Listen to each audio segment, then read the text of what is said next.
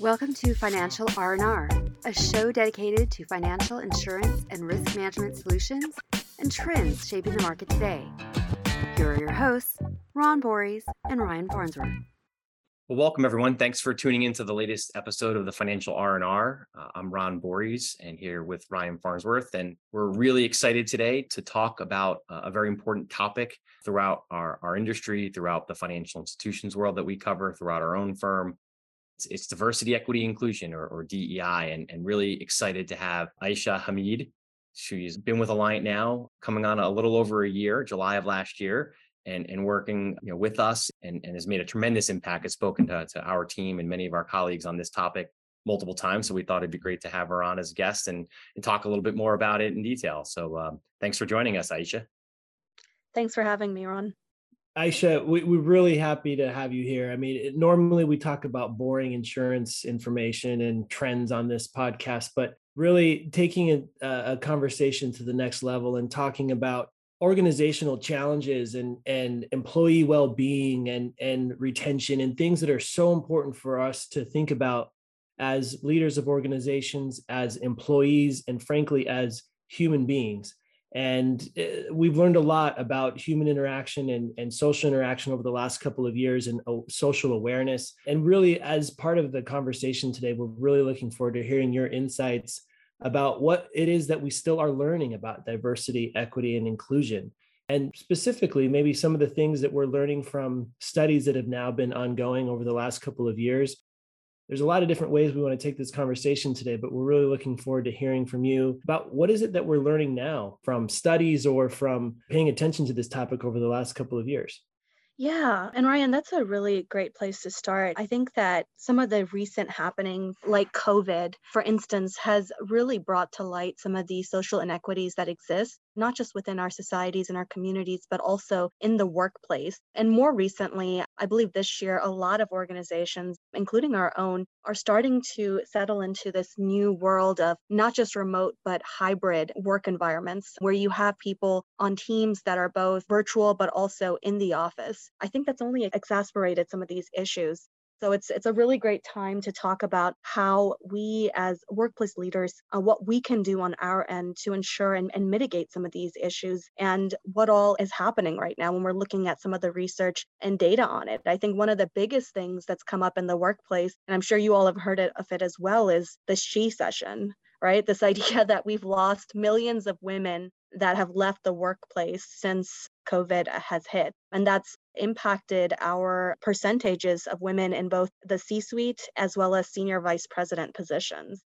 Prior to this, I mean, from 2015 and 2019, the numbers have actually increased. I mean, of course, there's still a lot of representation that's lacking, but they've increased by 5% in the senior vice president role and by 4% in C-suite. And then after the pandemic, those percentages have all gone down, particularly when we're looking at working mothers, senior level women, and Black women. And this has impacted racial and ethnic minorities as well. It's impacted the LGBTQ community. So there's a lot of people right now that diversity, equity, and inclusion, like focusing on this is especially important because there's a lot of people that are impacted. And in order to have a truly inclusive workplace, we need to talk about this more to be able to figure out how we can be there for everyone. Those are some pretty stunning stats. And as we've all learned over the last couple of years in particular, becoming aware of the situation is the first step to identifying it, talking about solutions and what we can all do. And we'll get into those and some of the thoughts on that, I'm sure, during the course of this conversation. But what is it that you are seeing in your role specifically, whether it be specific at Alliant in the insurance sector or financial services, broadly speaking? What are some of the things that are driving those trends? And what is it that we can initially do as people to help with where those are trending? I think the number one thing right now is that people don't feel connected. So there's a lack of inclusion and belonging in the workplace that I'm noticing. People feel in some ways like they are having higher burnout while working from home. And it's startling because you wonder that, okay, there should be more. You would assume that there'd be more of a work-life balance when people are working from home. But then there's a lot of external factors that we don't always think about. For instance, children, taking care of the elderly, that is impacting certain groups more than others. So that's one piece of it. But in terms of connection as well, I think it's always tricky when we're in a virtual environment. You're not having those water cooler conversations. And so finding ways as an organization to, and on teams as well, finding ways to replicate that kind of connection in a different way, I think is like one of the biggest things that we can do right now. I think that people feel like they can't be truly themselves. They have to constantly stay on because you have your Zoom on all the time now. And so you have to constantly stay on versus before. It's a little bit more organic, the conversations, and you're kind of primarily in your workstation. So I think that's another thing to think about. Thirdly, I mean, because we're looking at hybrid environments as well, is that there are some people that are going to be in the workplace and they're going to have access to leaders versus others that are not going to be in the workplace. So you're dealing with that as well, that divide. It's something called distance bias. And that's essentially where, if you have some people on your team that you're constantly seeing all the time in the office, when you're considering opportunities, whether for advancement or for development, who are you going to think of first? The people that you're working with right now, or the ones that are virtual that you don't see as much? So that's another piece, is people feel they're not being given opportunities, or perhaps they're just not having as much face time. Yeah, I can tell you firsthand, Aisha, I've been so fortunate to listen to the conversations that you've had with our group. And, it's certainly something that Ryan and I talk about all the time, where we try to think that we're very front and center of this. I was having a conversation with a colleague today. I said, "How are things going? Are you getting out and about?" And the response was, "Yeah, but there's still some things that I'm probably not getting invited to." And to your point, I don't think it has anything to do with wanting that person to be there or not. I think it's we're all sort of getting back into this groove. And this is a person who joined our firm during the remote hybrid world, which I give a lot of people a lot of credit who were able to move jobs in 2020 or 2021 and basically start at a new company. We know that could be challenging in and of itself from a DEI perspective, but then to have to do it and basically interact through Zoom and through phone, it's really sort of, you have to make sure you're making a concerted effort. And I certainly agree with you on the whole burnout phase. I remember when I was early on in my business career, and not to date myself, but we didn't have iPhones or Blackberries, right? So you could leave the office and you would generally pick up on your work the next day because you didn't really have a cell phone and people weren't calling you that way. So the expectation was, well, you got back to somebody within 24, 48 hours and you were super responsive if you did. Now it's like, if you don't get back to somebody in 24 minutes, they don't think you're being responsive enough. So I think a lot of the things that you've touched on, particularly in the area of burnout and sort of making sure that we're making an effort, right? You have to be focused on these types of things.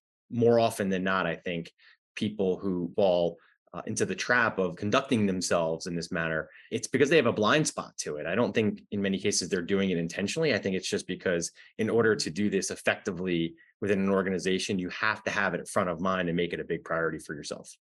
Yeah, completely agree. And I mean, talking and adding to this, I think that everyone right now is dealing with a lot more than they were before. So even leaders, they're getting additional pressure from all around to just make sure that you are increasing your premiums if you're talking about the insurance industry, or you're just increasing profits overall. And then you're also, making sure that you're listening to all of your direct reports and making sure that you're addressing the different kinds of issues that are coming up. But in the kind of environment that we're in right now, and the time that we're in right now, there's so many nuanced issues that are popping up. So how do you, as a leader, make sure that you're balancing everything? So yeah, it's like what you said, like having that conscious effort and figuring out what you can do from a structural standpoint to try and mitigate some of these concerns, especially as they continue to increase with more people being welcomed into the workplace.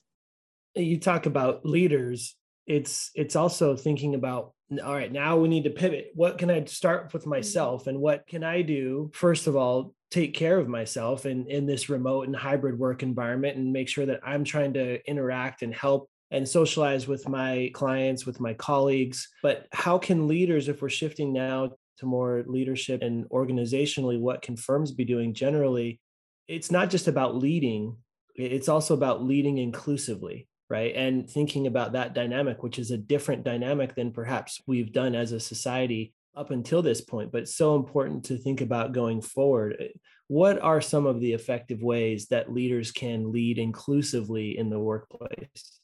Yeah, and that's a really great question, Ryan. I think that there's a lot of ways to respond to it. I mean, there's so much to think about when we're discussing inclusive leadership in particular. But when we're thinking about it right now, there is a simple model that I like to bring up, which is NMA.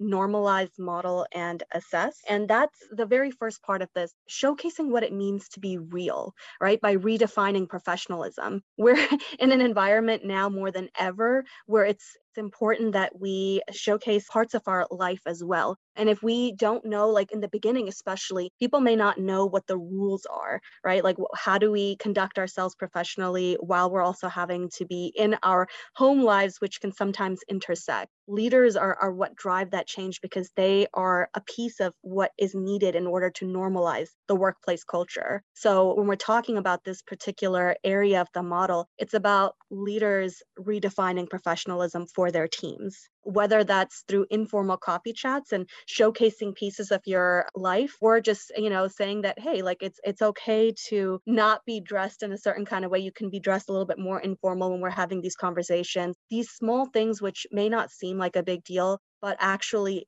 impact the way that the other person on the other side of the screen is going to be feeling or thinking about what they should be doing. And one thing that I've noticed in this area, and I'm sure you all have probably seen this as well, is this authenticity word that gets thrown around a lot.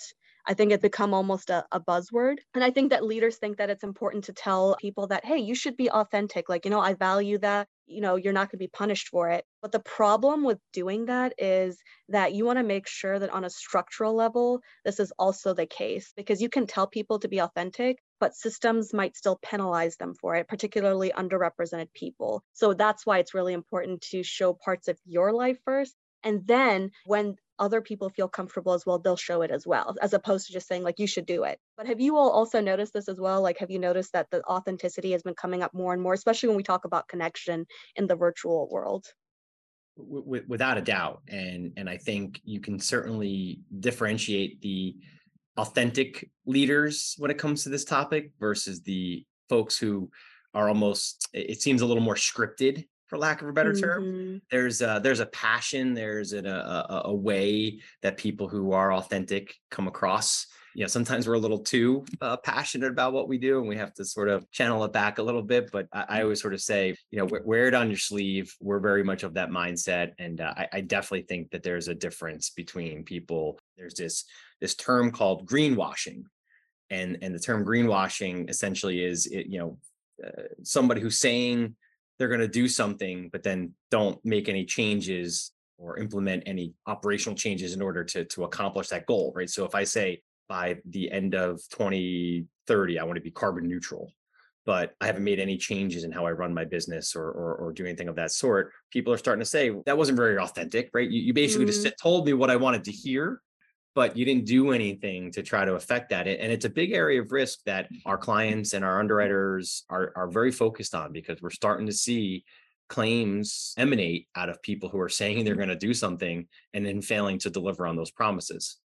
That's such a big point right there, because it can come across as disingenuous, and it can also go into the world of performative. And once you get into that, it's very difficult to dig yourself out, which is why when we talk about modeling, I'm talking about work-life balance, which is a big one that's come up, is that you would assume that with this kind of environment where we're all remote, that there's going to be more of a work-life balance where you have a more flexible way of working. But there's these unsaid rules when you're telling people that, hey, I value that a work-life balance and I want you to do it. But then you're sending emails at all times of the day and you're expecting an immediate response back.